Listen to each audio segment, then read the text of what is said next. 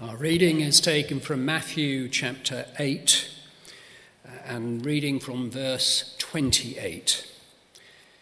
Matthew 8, verse 28, and you can find that on page 973.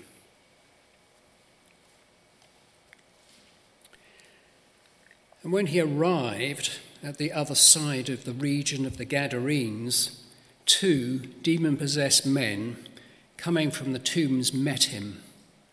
They were so violent that no one could pass that way. "What do you want with us, Son of God?" they shouted.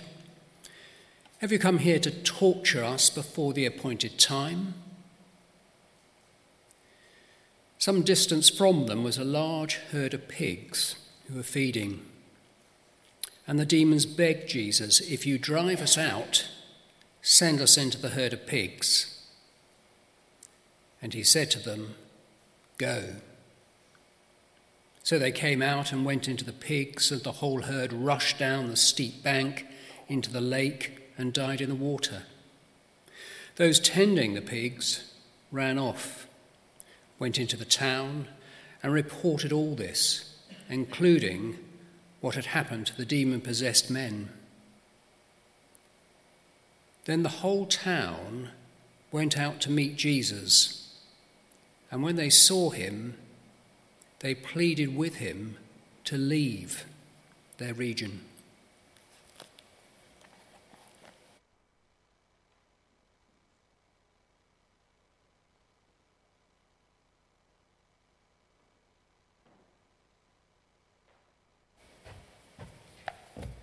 Thanks, John. Morning. When I was a little girl, I used to spend quite a lot of time with my grandma Joan. Grandma was quite quirky. She was quite fun to be around. Cool things happened with Grandma.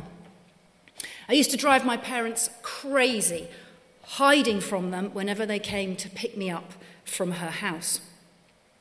One morning, we went for a walk in the forest near where she lived. We took a fairly familiar route, and just as we were talking about and practicing self-defence, which we regularly did, she felt this was wise as we were walking in Epping Forest. I looked down and realised that we were walking on a sea of tiny frogs. Grandma Joan bent down and scooped up hundreds in her hand to show me. And she said in a really matter-of-fact way, "They have clearly come down with the rain." I didn't question this. She was my grandma and the font of all knowledge and wisdom. I thought it was cool.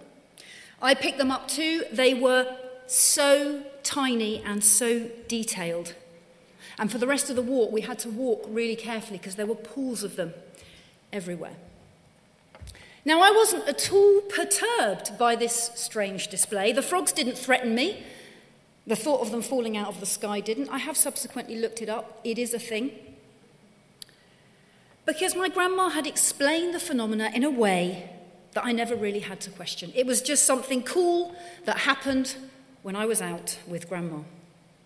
But a herd of pigs, all following one another and flinging themselves off the edge of a cliff and plunging to their death, would have been a wholly different matter, especially if my family had relied upon them for their livelihood. It's no wonder that the locals in the passage, once they discovered he was behind it, wanted Jesus gone. Now, the phrase, "when pigs fly," generally, doesn't it, refers to something that is highly unlikely to ever happen.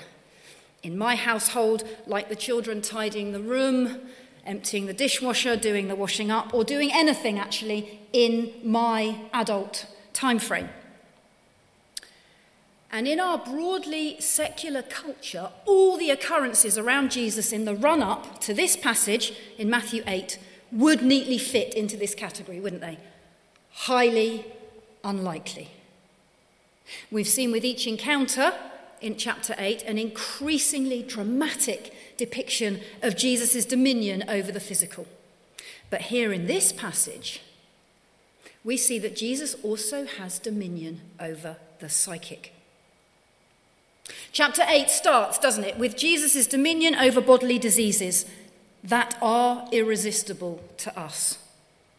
Next, he overpowers the wind and the waves of a storm, uncontrollable to us. And then in the final passage of the chapter, we see his dominion over demons, which are the most formidable and damaging of all to us. So the Jesus who in the preceding chapters on the Sermon on the Mount had the authority to teach is the same Jesus who can deal with every situation that we might face. So the very first thing we can take away from this passage and the one that precedes it is that Jesus is Lord of nature, both the physical and the psychic. He stills both the storms of the sea and the storms of the mind. And the area in which this takes place, across the other side of the lake, it says in verse 28, is also significant, for it was pagan territory. On this eastern shore there were demons and pigs, unclean things. The people there really needed help.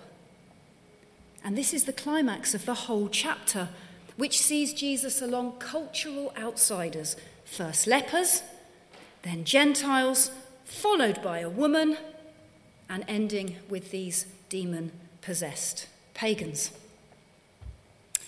Now, we can be uncomfortable with the idea of the demonic if we want to. The modern age has provided rational answers to many of the illnesses that are sometimes attributed to demons in the Bible. But there are some things that we remain extensively ignorant to. And like it or not, a rational account of life requires the inclusion of the mysterious, the stuff that we can't quite explain.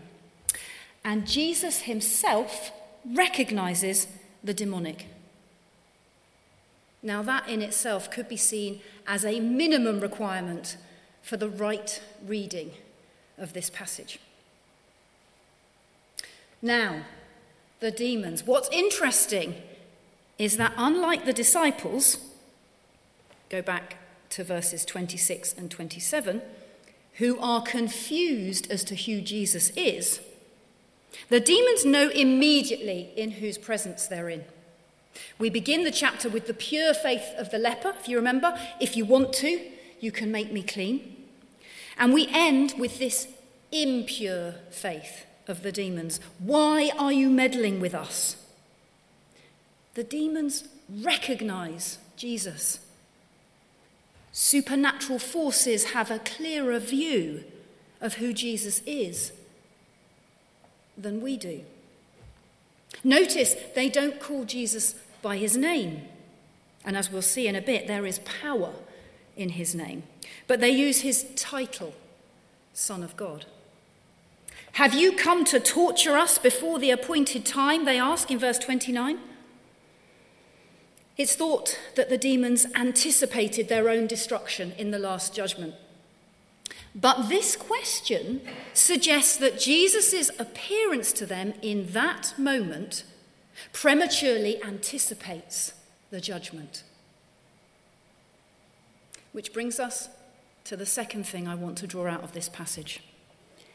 That it is not only Jesus' presence, but also his name that has power that is hard for us to imagine. There is a preacher and an evangelist in America called Charlene Bodie. Charlene was brought up a Christian and had a really strong faith. Her mother taught her early on that there was power in the name of Jesus. Amen. At 17, Charlene was kidnapped by a recently released convicted rapist from a street corner in Denver, Colorado, where she lived. He whispered in her ear all the things that he wanted to do to her, and he bundled her into the back of his car and drove off at speed. Charlene prayed. She turned to God. She remembered the words of her mother, that at the name of Jesus, people would either bend the knee or flee. So, having prayed and with those words of her mother's in her head, Charlene said to her kidnapper, "Mister, do you know Jesus?" He looked at her like she was insane and gave no response. So she waited a moment or two and said it again. "Mister, do you know Jesus Christ?" This time, he went nuts. He slammed the accelerator down to the floor, speeding like a maniac and muttering, in her words, like he was demon-possessed. So she said it again. "Mister, do you know Jesus Christ?" At that, he shrieked no, slammed on the brakes of the car, and kicked her out. Now later, when she was being interviewed by the police, who assumed she'd used mace or pepper spray to overcome her abductor, she was able to tell them that she was armed only with the name of Jesus. She witnessed so powerfully to those officers that day that her story is told at every self-defense course that is held in that police department in Denver, Colorado. There is power in the name Jesus. Wherever Jesus, his name or his gospel is preached, time shifts. We see in the passage, in the presence of Jesus, the demons are tormented. In their cries, we can see emotional instability, mental confusion, and, if we look deeper, the spiritual slavery of the secular world. The secular world cannot see what is really happening in the deepest issues of life, but the supernatural can see it. Jesus' presence in the world, by his word and in his church, is in essence the expulsion of evil.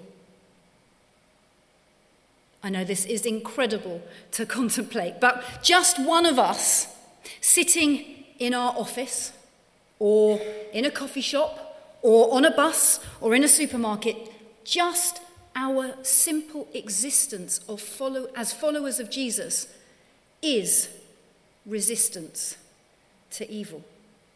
Look in verses 31 to 32. The demons know absolutely their powerlessness in the presence of Jesus.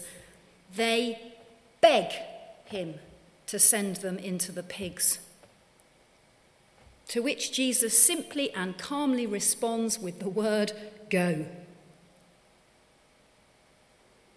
We need be no more aggressive in our expulsion and rejection of evil. Jesus' name can simply be enough.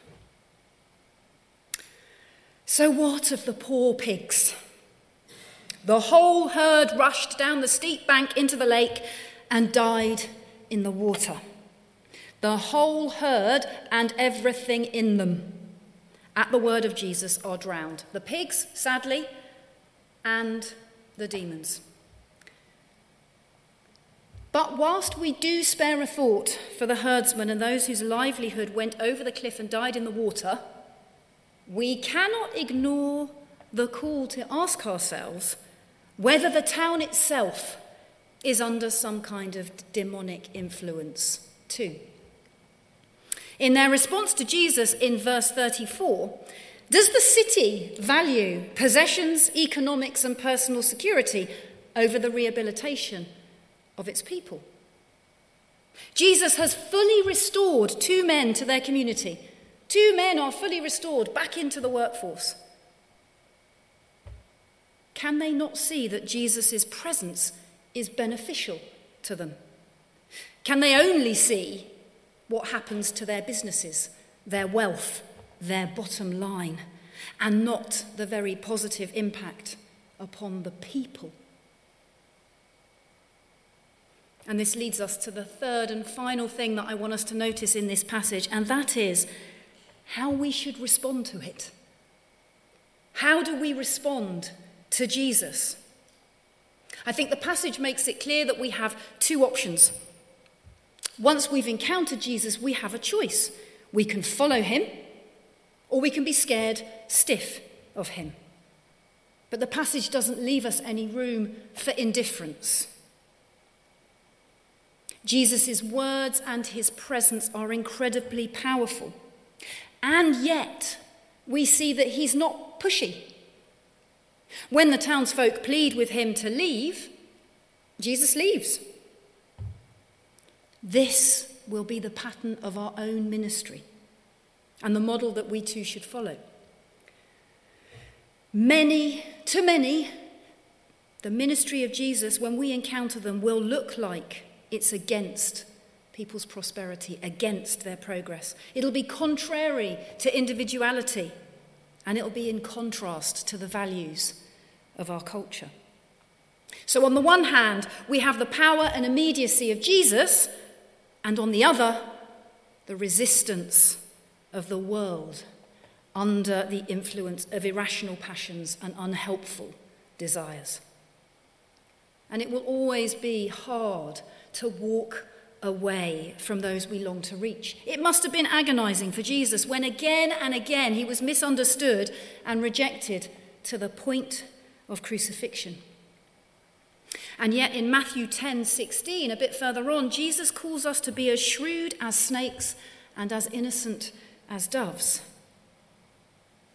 We can listen to and read the situations and the people to which we are led.